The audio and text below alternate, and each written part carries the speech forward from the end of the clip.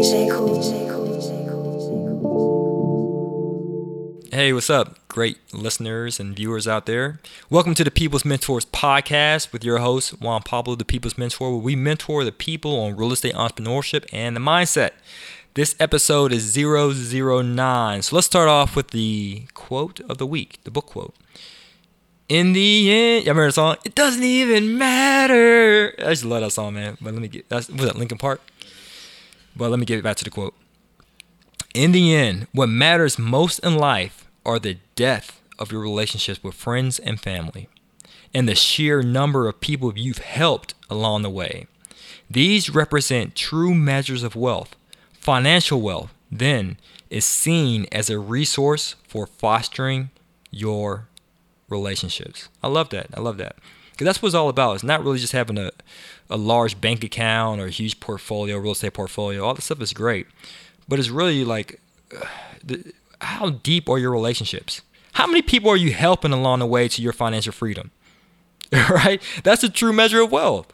Financial wealth, as I say, quote unquote, financial wealth then is seen as a resource for fostering your relationships.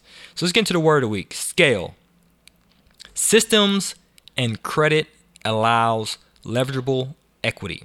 Systems and credit allows leverageable equity. So it's more so for real estate investing.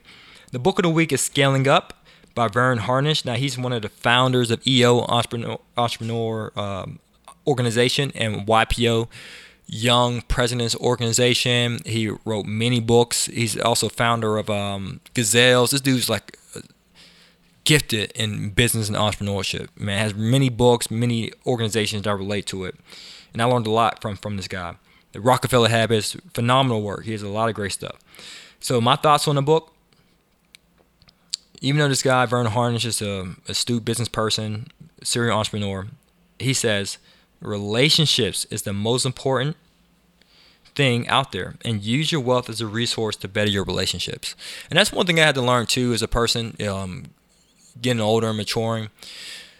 Like, I listen to Andy Stanley. He's a pastor here in Georgia at Buckhead Church, so I go to his church often. And I remember last week he said something that was very profound. He said sometimes, like, you don't have to understand people. Everyone's different. We all have different backgrounds, different experiences, and so forth.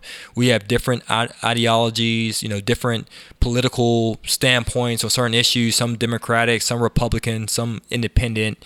Some are pro-health. Pro-life. Some are pro-choice. Everyone has different.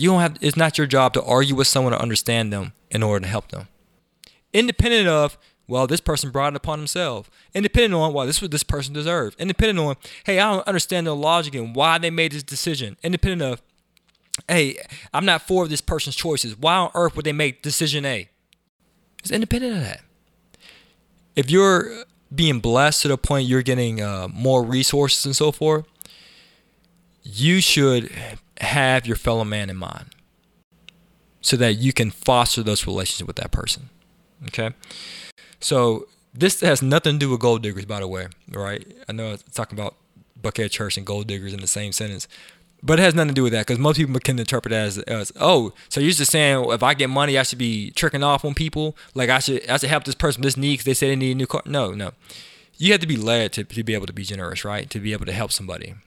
But don't be in that situation in which, you know what? No, I'm going to keep this to myself. This person brought it upon themselves, so they just have to take a taste of their own medicine. Don't be that way. Be merciful. Be loving. Be caring towards people and show it through your generosity, through your resources, right? So in order to amass wealth, you have to scale your real estate empire. You have to. You scale it via creating systems. As I mentioned before in the previous podcast episodes, you create systems, right? And you have teams. And you utilize your credit to leverage, because that's how I did starting out.